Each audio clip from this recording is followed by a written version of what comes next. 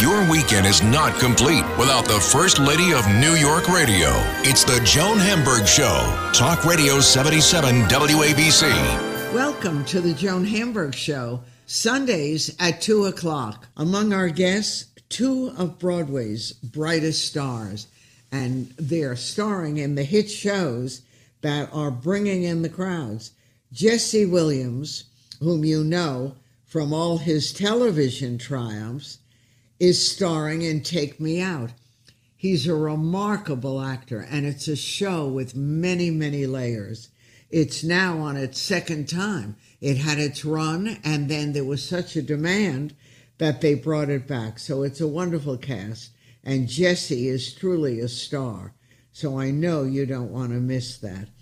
And then the superb actress, and this woman can sing like you never heard, Victoria Clark, and she's starring in Kimberly Akimbo, another great big hit on Broadway. So you're always calling and asking me, what do we spend? Should we spend money on if we go to theater? And most people don't go to that much theater. Here are two shows that I promise you're going to love. A lot of dimension. You'll cry, you'll laugh. These are things I want you to put on your list. And don't forget, we are on every Sunday beginning at 2 o'clock. We're on Facebook. You name it, we're there. And I love that you're part of our audience. Plus, we do features which tell you the best things to eat and where to go to eat them in New York City. And you get an opportunity to ask Joan. So everything on a Sunday, 2 o'clock, the Joan Hamburg Show. The First Lady of New York Radio, Joan Hamburg. Entertaining and informative. Talk Radio 77 WABC. Welcome, everyone, to the Joan Hamburg Show. And I'm excited today because I have a really special actor who is starring in a special play. Jesse Williams, who you know, he's one of our really great actors, and you know him as Dr. Jackson Avery on Grey's Anatomy, where he worked for many, many years, and now he's playing Darren Lemming in Take Me Out at the Schoenfeld Theater. And I think it's right. You'll have to tell me, through February 5th. I know they extended it. That's correct, yes. So that's exciting. Thank you. Well, it's a wonderful play. And, of course, I saw it a while ago when it opened, and now it's back again, which is great. And as you point out, this is like you're starting a whole new career. It's like beginning again in something different. It does feel that way. Thanks so much for having me. It does feel it's a pretty interesting process. I started acting when I was almost 30 and immediately began on a big network show. And so I didn't already have the experience of popping around in different forms of film and television and stage. So now that I'm not doing that anymore, I get to play again and try something new. And this is my first three-act play. And being able to come out as a lead in an incredible piece of material written by Richard Greenberg, and for us to have such success. It's a spectacularly written play, and for us to be able to pack houses and learn so much on the fly and win the Tony again. It's pretty incredible ride. That's right. And are you a baseball person? You know what? I grew up as a baseball person. I grew up playing essentially year-round. It was a great form of bonding for my father and I. One of my brothers played as well. So it was a big part of my life, studying the game, appreciating the game. My father used it as a metaphor for so many things in life. So it actually, a lot of that kind of rings true to me as a person, for me to connect that and channel that for the character. A lot of the play really is an homage to the game and the symbolism in the game. So that does have a deep kind of nostalgic connection for me. Were you good at baseball as a kid? I was pretty damn good, yeah. I was pretty damn good, actually. I know my kid was not good as a kid in baseball, and we had a farm in rural Vermont, and everyone, the farmers, the neighbors, they'd all come over to the old cornfields and play baseball. And my kid, was one of those kids when he was little that they didn't want to pick him first because Yeah. he was not, and he was so afraid of being hit by the ball as a little kid that he raised his hand up and the ball went into the mitt totally by accident. So he became a star and a baseball hero and then ended up loving the sport. So it's a great sport, and it's a wonderful play too because I love stories, and this play tells all kinds of stories that reflect so many of our lives, and I'm sure your life in many ways.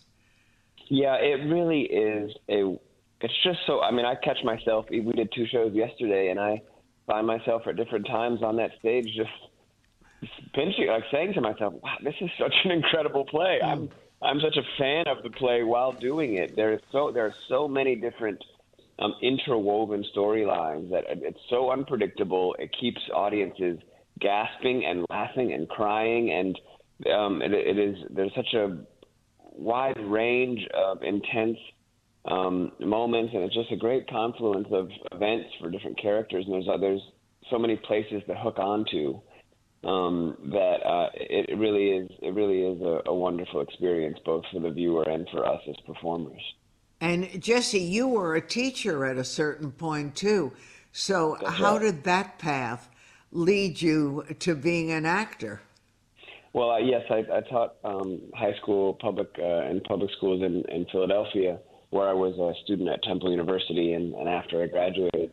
And I ended up, film was one of my majors at Temple, and I was making student films and wandering taking the Chinatown bus up from Philadelphia to New York to shoot with other students and I was shooting films with, folks at NYU and Columbia and just getting jobs off of Craigslist and making films. And that led me to wanting to play around in front of the camera as well, because the goal is to tell a story and figuring out ways to tell stories. And I always found that the camera lens is really the gateway for so many of us for information, what's happening in the world, how to empathize with folks from other walks of life. It's a terrific teaching tool and form of edutainment. And so that was something that was really compelling to me. And I stumbled into some work in doing some modeling and commercials. And that led me to a terrific agent named Michael Guy, who connected me to ultimately. I quit that business for a couple of years. I was an activist and organizer and high school teacher, and then when I returned, I looked him up, and he got me one meeting with one small agency in New York to try to do some acting to continue that storytelling experience. And I signed with them right away and immediately booked the classic New York television job, Law and Order. And soon after that was hired by Edward Albee himself at Cherry Lane Theater to do the American Dream in the Sandbox. And that was my first time ever on stage in those one-act plays.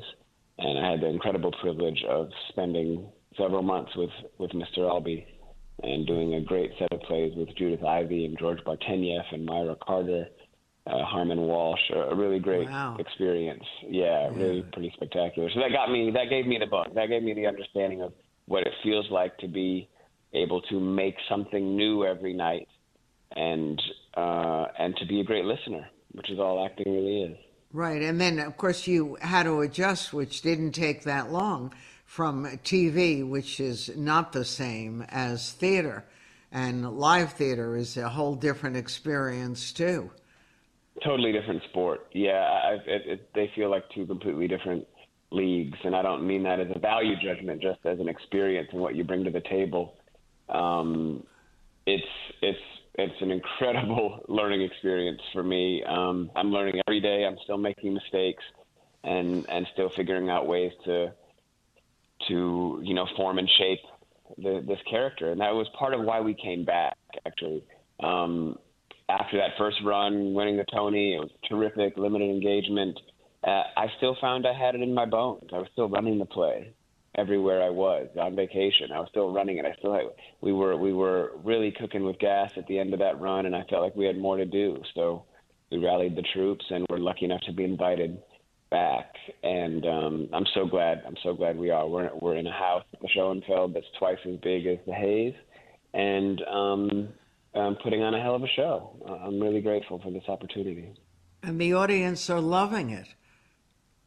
I'm afraid they are. They really are. So, well, you're going to be doing this for a long time, but there is something about standing on a stage where it's all of the moment.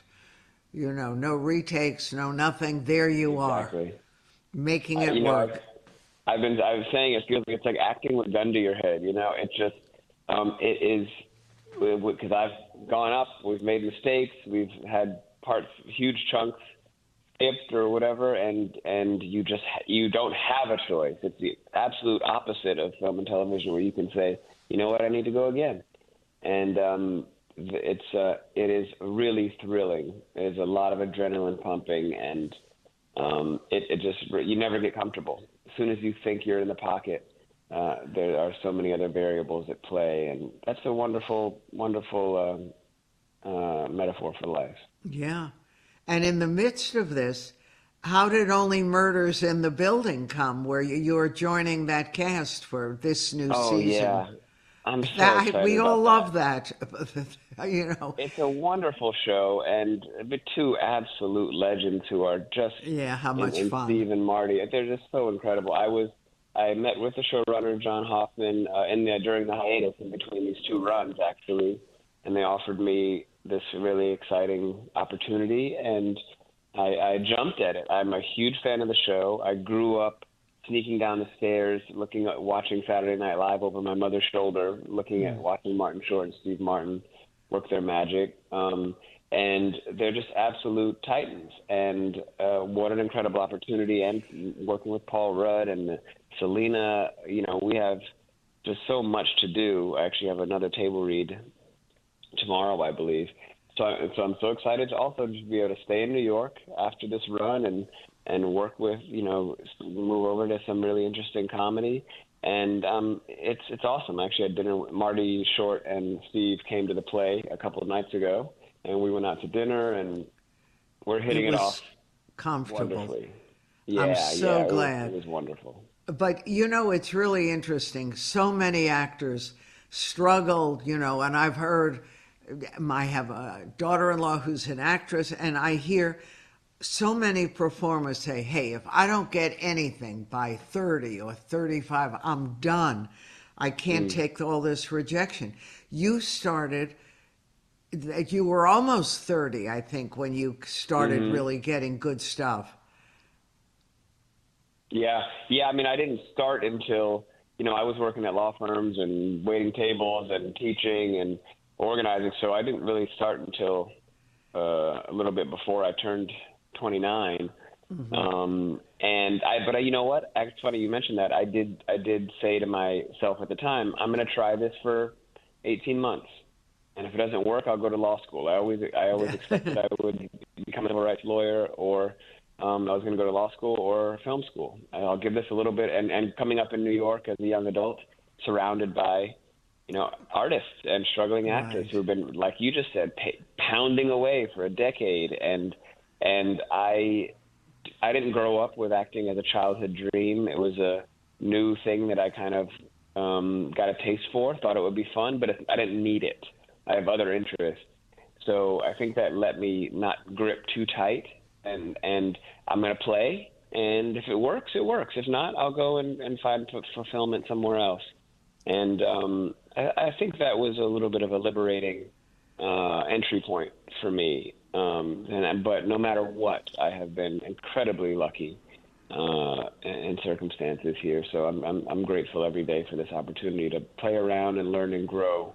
Right. And you have a lot of talent, and it's interesting because you have to take chances, and sometimes that's too scary. But you were doing something else at Temple University, writing, directing, and then acting suddenly said, hello, don't forget me. Yeah, and this is certainly a risk. Doing this play was a very scary prospect. Doing something at this level with no net on this tightrope in this highly critical arena, coming from a very safe place of a big network television show that's a monster hit all over the world, to just going into a little house and performing in front of everyone. It was a pretty scary proposition, but it's exactly what I needed at that time in my life. And you learned that you are a risk taker in many ways. Yes, indeed. So it works. Do you remember that opening night with all that angst and everything? I do. I remember the first preview. We did kind of a photo call and a preview for maybe only 50 people. And, I don't really I get excited.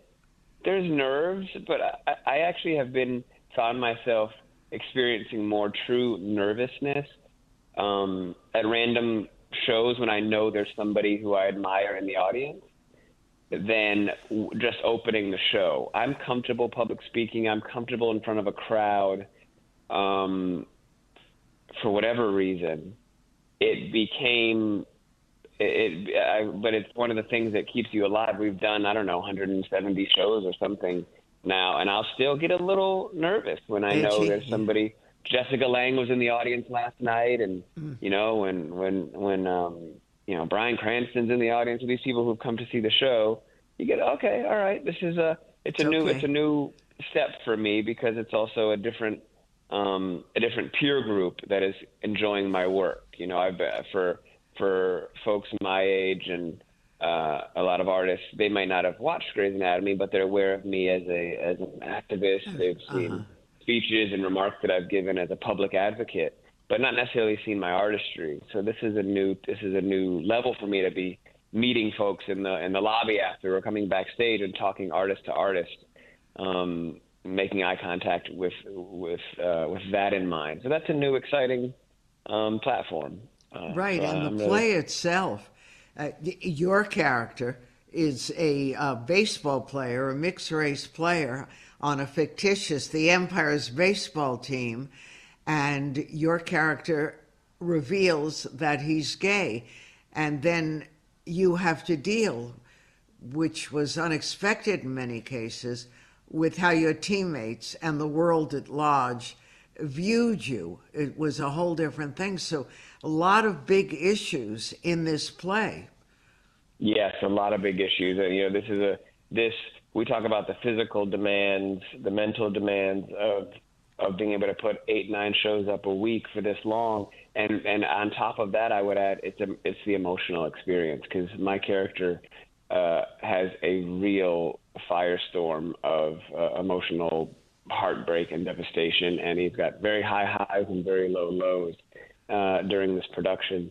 So it's a lot to contend with. Yes, as you said, the character begins the play as kind of the king of the world, the best player on the best team, untouchable, crystal, just a really clean record and no obstacles in his life. But the act of coming out without changing anything else about his behavior, just by saying to the world that he was gay, all the men around him completely change.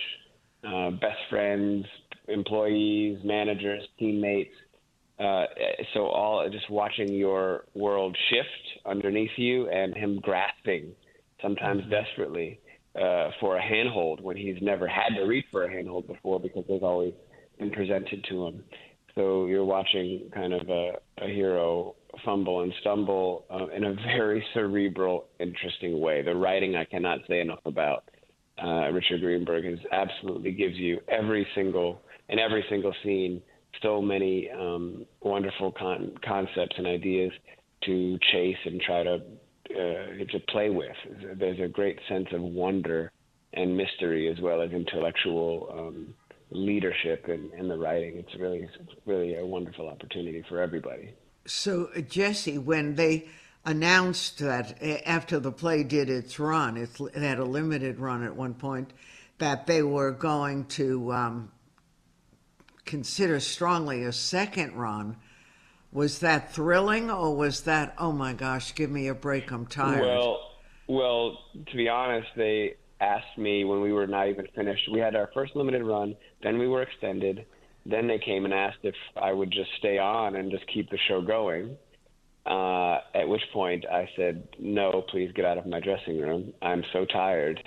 I do. I need. I don't. We've done it. I don't want to. I want to go be with my children and have at least some time off."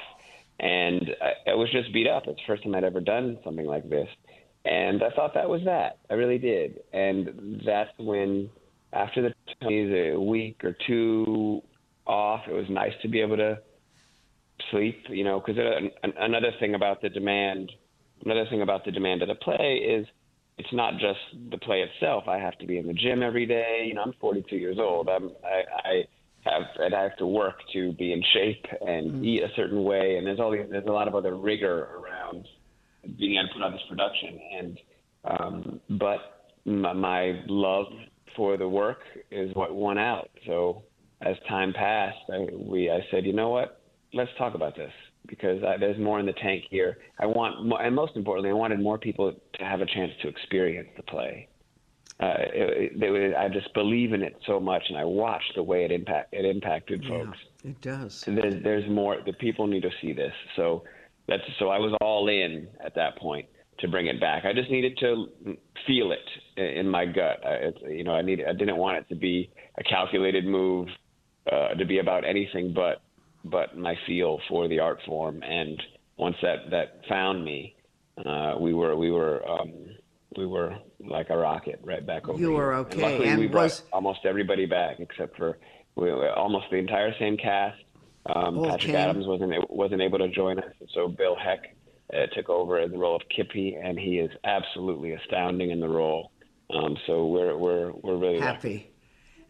And was it hard for you, Jesse, to find Darren Lemming? It took a lot of work to get inside him. It took a lot of research and just being a student of what that mindset is. I have a familiarity with the game. I have a familiarity with the locker room, but this trajectory for a character, and there is a level of arrogance, if not obliviousness at some point. It's a denial, which really, it's not a denial, but a lack of experience with being humbled, a lack of experience with having to work hard, where talent meets effort. It's very different for this character than it is in my life. Mm-hmm. But I found the human thread. I think I've been able to really find the emotional arc and set of expectations and what my character wants, needs, and expects, and what he's equipped, what tools he has in his toolbox in each one of these circumstances. So I'm learning and growing every show. I've made new and interesting discoveries on line delivery and moments and listening as recently as 2 nights ago, which is it's just such a thrilling thing, the idea that you can find freedom and live through repetition, which it's, people that's wonder. Interesting. Doing the same thing every night, doesn't it get boring? But it doesn't, because there's something new in there if you dig deep enough, if you're open. Yeah. And you had once said that you need to be scared a little bit as an actor. Do you still feel that way, that it's essential to your growth? I think it's incredibly useful. I'm not sure if it's essential after a period of time, because things, they have an arc in the experience, and at a certain point, just like anything, even a relationship, or you can love a movie, you can love a song. It's a good example, and you can play it over and over again. But at a certain point, at the 400th spin or the 40th play, I should put this away so that it's fresh again later. Mm. So everything has an end. For me, at that stage of my life and my career, personal and professional, I needed something new, exciting, that wasn't for the money, it wasn't for the safety, it wasn't for the convenience. It was for me, for my soul, and to be challenged. And so when this time ends, I know that I stretched. I know that I put myself in a vulnerable position, It helps you grow, especially as a man in this world trying to figure out how to be vulnerable and be available to myself and others, truly, emotionally, present and mature. Being able to do work like this, I would like to think helps foster that kind of growth. Mm-hmm. Well, thank you so much, Jesse. A great job and a treat for all of us to be able to see this and giving us Darren Lemming. Continued success. We'll talk again. Thanks. Thank you so very much. We've got a couple more weeks. Come out and join us until February 5th. I so appreciate you. Thank you. Okay, take All care, right. Jesse. Take care. And I'm Joan Hamburg, and you're listening to WABC. You've got to go get tickets for this show. You don't have that much time, but it's a wonderful show with a lot of issues, and it's got everything that you want in theater. I'm Joan Hamburg, and you're listening to WABC. More ahead. Taking you behind the curtain. It's the Joan Hamburg Show. Talk Radio 77 WABC. It's a real treat for me this new year to start off with Victoria Clark, who's one of my favorite actresses. You have heard her wonderful music. She's a singer, a director. She's been in so many Broadway musicals, in film, in TV. She's got albums, and including a fairly new one that's out. And to this day, I remember when I saw the light in the piazza and was literally stunned by it. It left such an impact. And of course, now Victoria in another huge role, starring as Kimberly in Kimberly Akimbo. By the way, incredible reviews. It's on Broadway. It opened not that long ago at the Booth Theater. So I was really excited when I saw it. And also, knowing the story, questioned, can Victoria, who is not a teenager, play the role of a 15, 16-year-old, look like her, dress like her? And guess what? It worked. You had no idea. You just got caught up in this incredible, funny, sad play.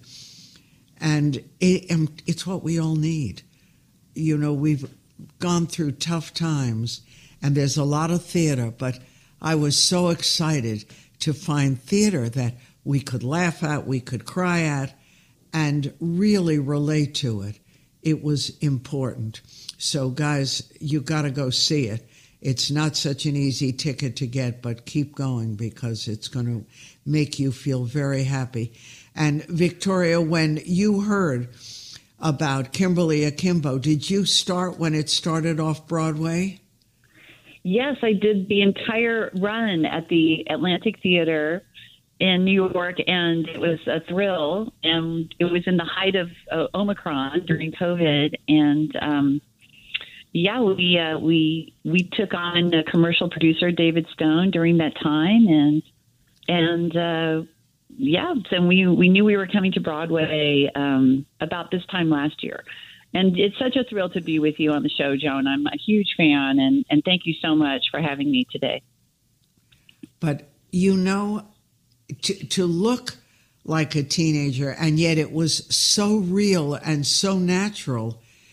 And that's the part that's amazing. Now, I don't remember how old you said in one of the interviews you had you are. I think in your early 60s or something like that. That's right, yeah. But you look just like you could be 14 or 15, and there was nothing sort of awkward about it. It just was you. And what a gift that is. Thank you.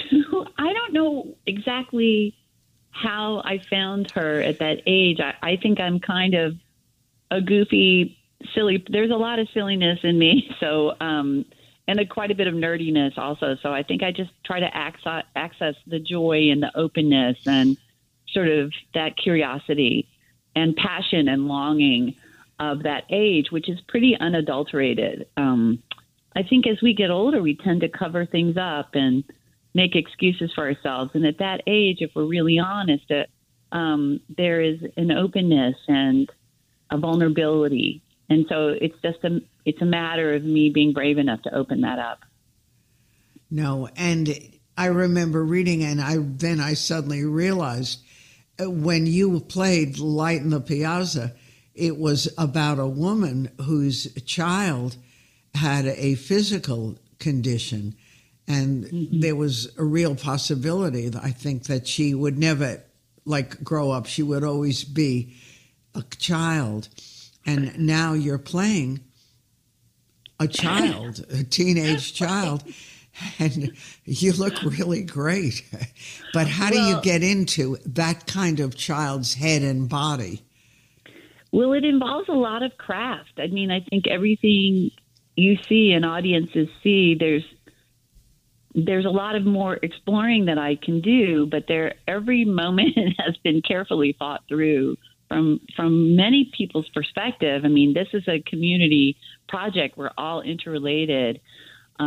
Really great theater or any work of art, right, is a collaboration. And this is truly the work of our director, Jessica Stone, and of course the source material, which is David Lindsay-Abair's incredible play, and now he's continued. He wrote the book and the lyrics to this, and Janine Tesori wrote the beautiful music, and it is an incredibly funny show. And so I think, one way in is using the humor and the absurdity of the story and the premise, right? This fictitious disease, many people think it is the real progeria. A real disease, yeah.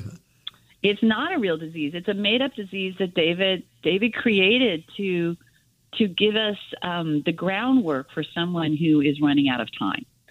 And he often talks about how teenagers see everything as life and death. And in this case, Kimberly really is facing, she's careening towards the end of her life. And it is, everything is about living this moment to the fullest. And so I guess to get into the part, I just, I try to access what I think, she's going through in that particular moment. But the designers, Sarah Lux and our costumes, and Jared Janis with my wig, and everything about the show has been crafted for the audiences to believe that I'm truly a teenager.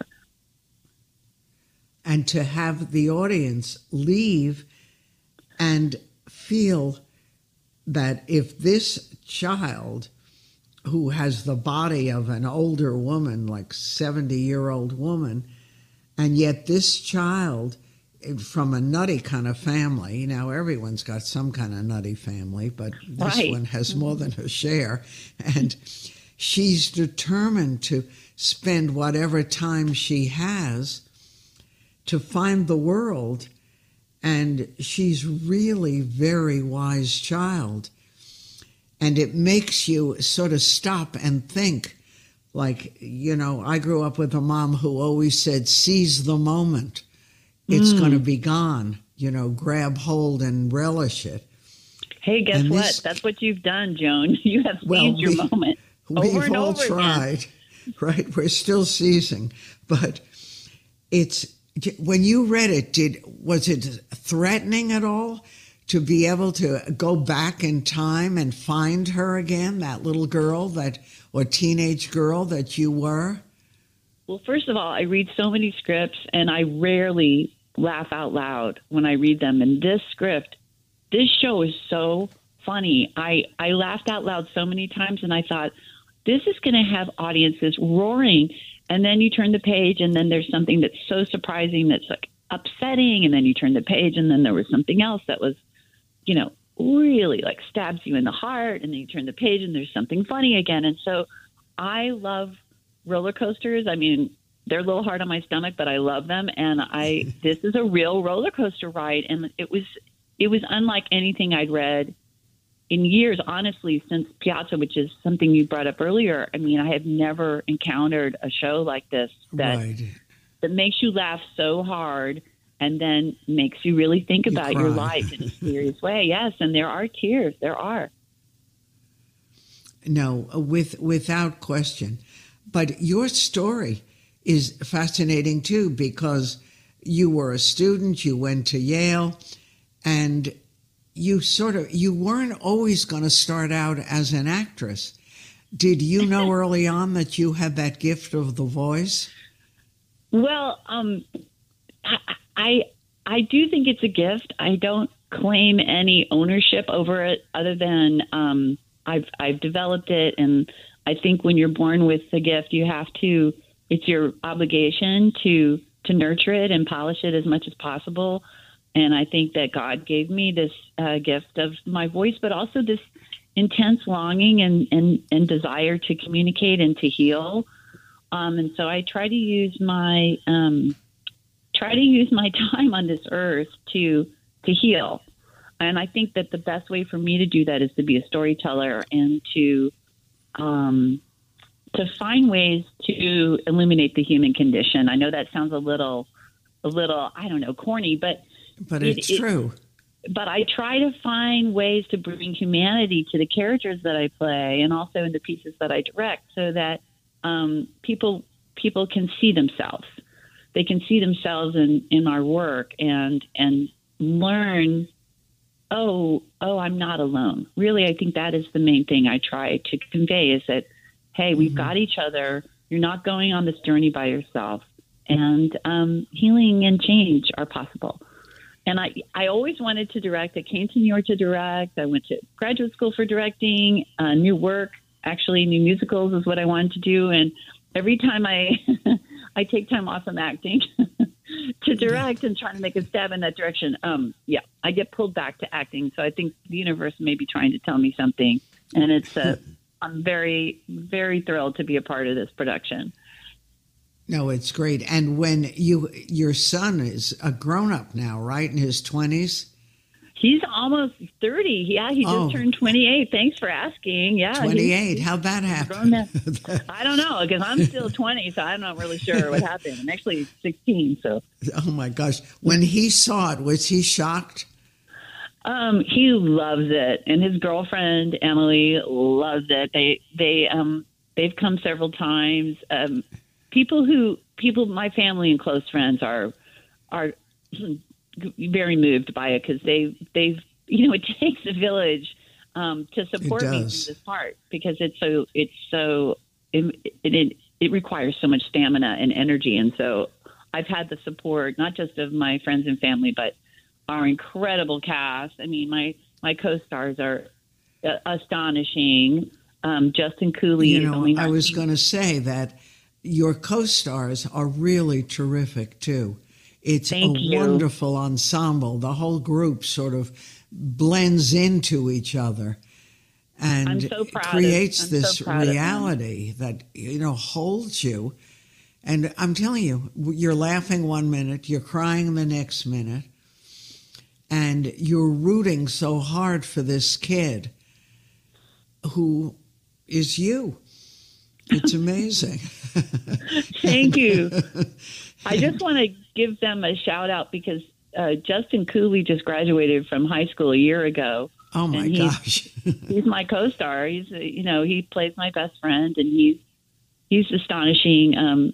Bonnie Milligan is giving a breakout performance as my Aunt Deborah. What's fun is that I'm way older than anyone else in the cast, but most of them play. Yeah.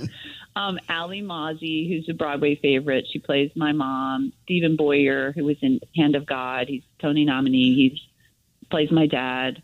And then we have these four remarkable young actors who play sort of my friends at school, the four teenagers, and they're also just astonishing.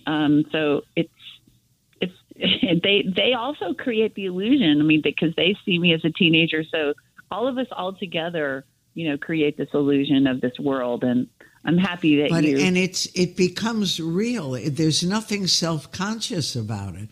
And no, but think about it. When you see people playing age different roles, particularly younger roles or kids, sometimes there's a lot of self-consciousness to try to make it possible, but there's none of that in Kimberly Akimbo. Absolutely none of it. You're just appreciate open you to saying it. that. Thank you so much. And I'm sure you feel that way. So did you have to audition or no? Oh, that's a funny story. it was kind of like they wanted to, there was a big meeting, right? And I was directing Love Life at New York City Center. And we were in rehearsal at, in the New York City Center building, and Janine's office also happens to be there. And Janine had called me, and I was terrified to terrified to come in for it, because it was a huge role and just seemed like impossible. Actually, let me just say, it seemed impossible for anyone to play. And so I kept putting my agents off, and basically I said, I don't have time. I'm in pre-production for Love Life. I just don't have time. I'm sorry. I can't swing it. And they're like, well, what if they come to you? So everyone came to New York City Center, where Janine's office was, and I couldn't say no, because I only had to walk down one flight of stairs. Yeah, I was already there. So I did go in and I sang Anagram for them, and I think I sang a little bit of Make a Wish, which is Kimmy's first big song. Yeah, I in love the that. Mm-hmm. And I was, both of them are many pages long, and I read a few scenes, and it wasn't really an audition. It was more like, let's just look at her and see, does she, well, let's be clear. I think it was an audition. Oh my gosh. Yes, it was an audition. But it's such an unusual role. I think they wanted to see, how does she fit? And it was, I kind of love at first sight for me. I just fell in love with the material and fell in love with the authors, and David and Janine and Jessica. Jessica Stone, the director, is an old friend of mine. We did How to Succeed together with Matthew Broderick. She replaced Megan Mullally. She's an actress turned director, and she's quite brilliant, and she's the funniest person I know, and she's the perfect director for this piece. So did you know after that, I don't know what we'll call it, but that the part was yours, or did you wait?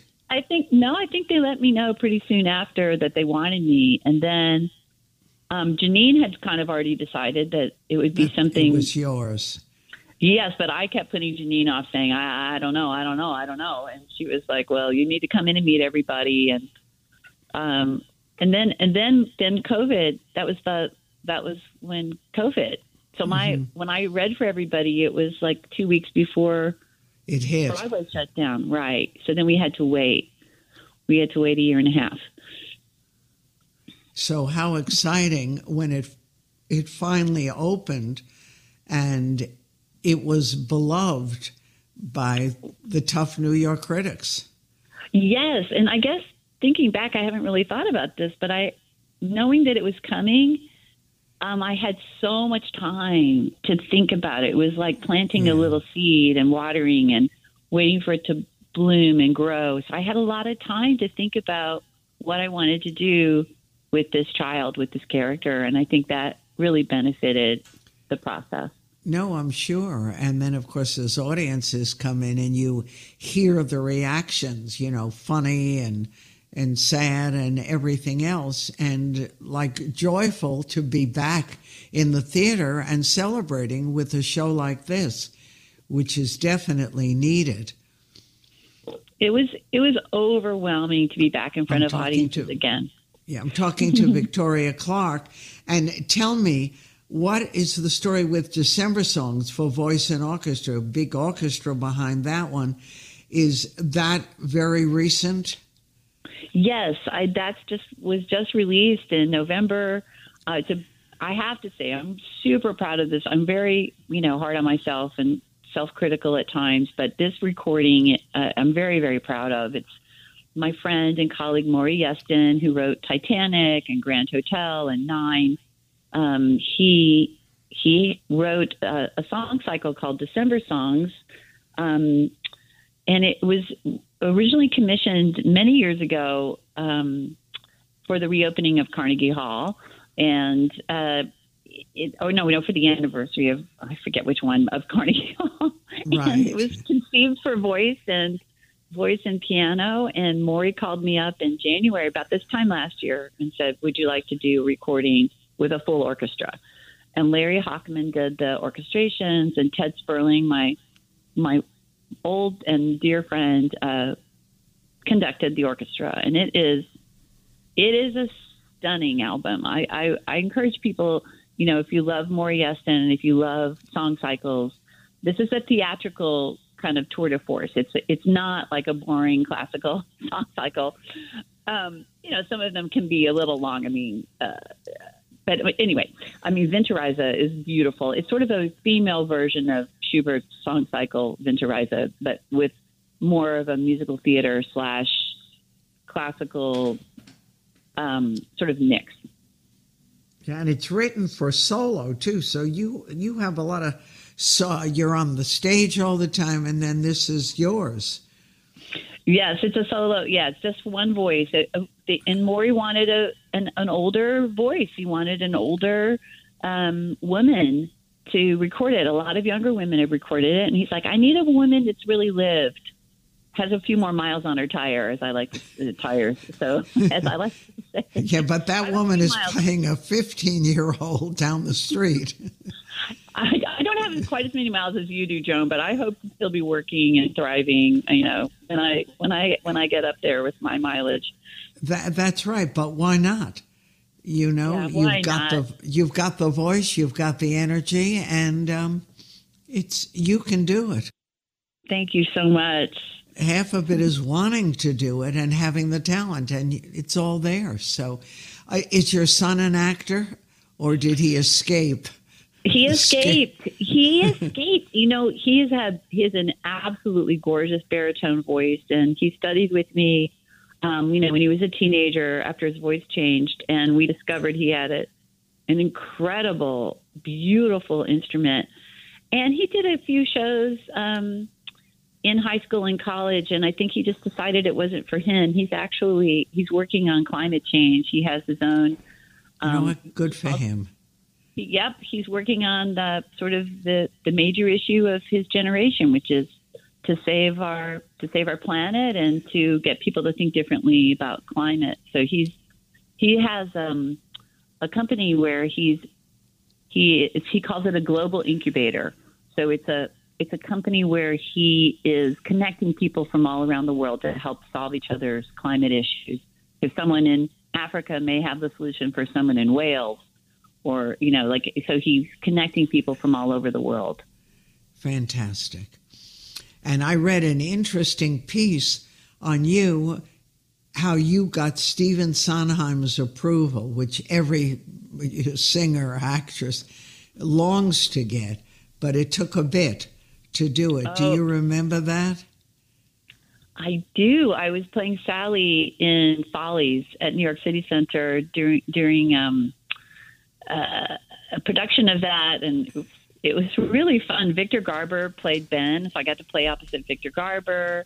It was the whole thing was a dream, and Sondheim was very much involved in the process, and he didn't like the way I was singing "Losing My Mind" because he thought that I was singing it too much as Sally and not enough as a sort of a torch singer, because all those solos at the end of Follies, if your listeners know the show, during the Loveland section, everybody has a big solo, and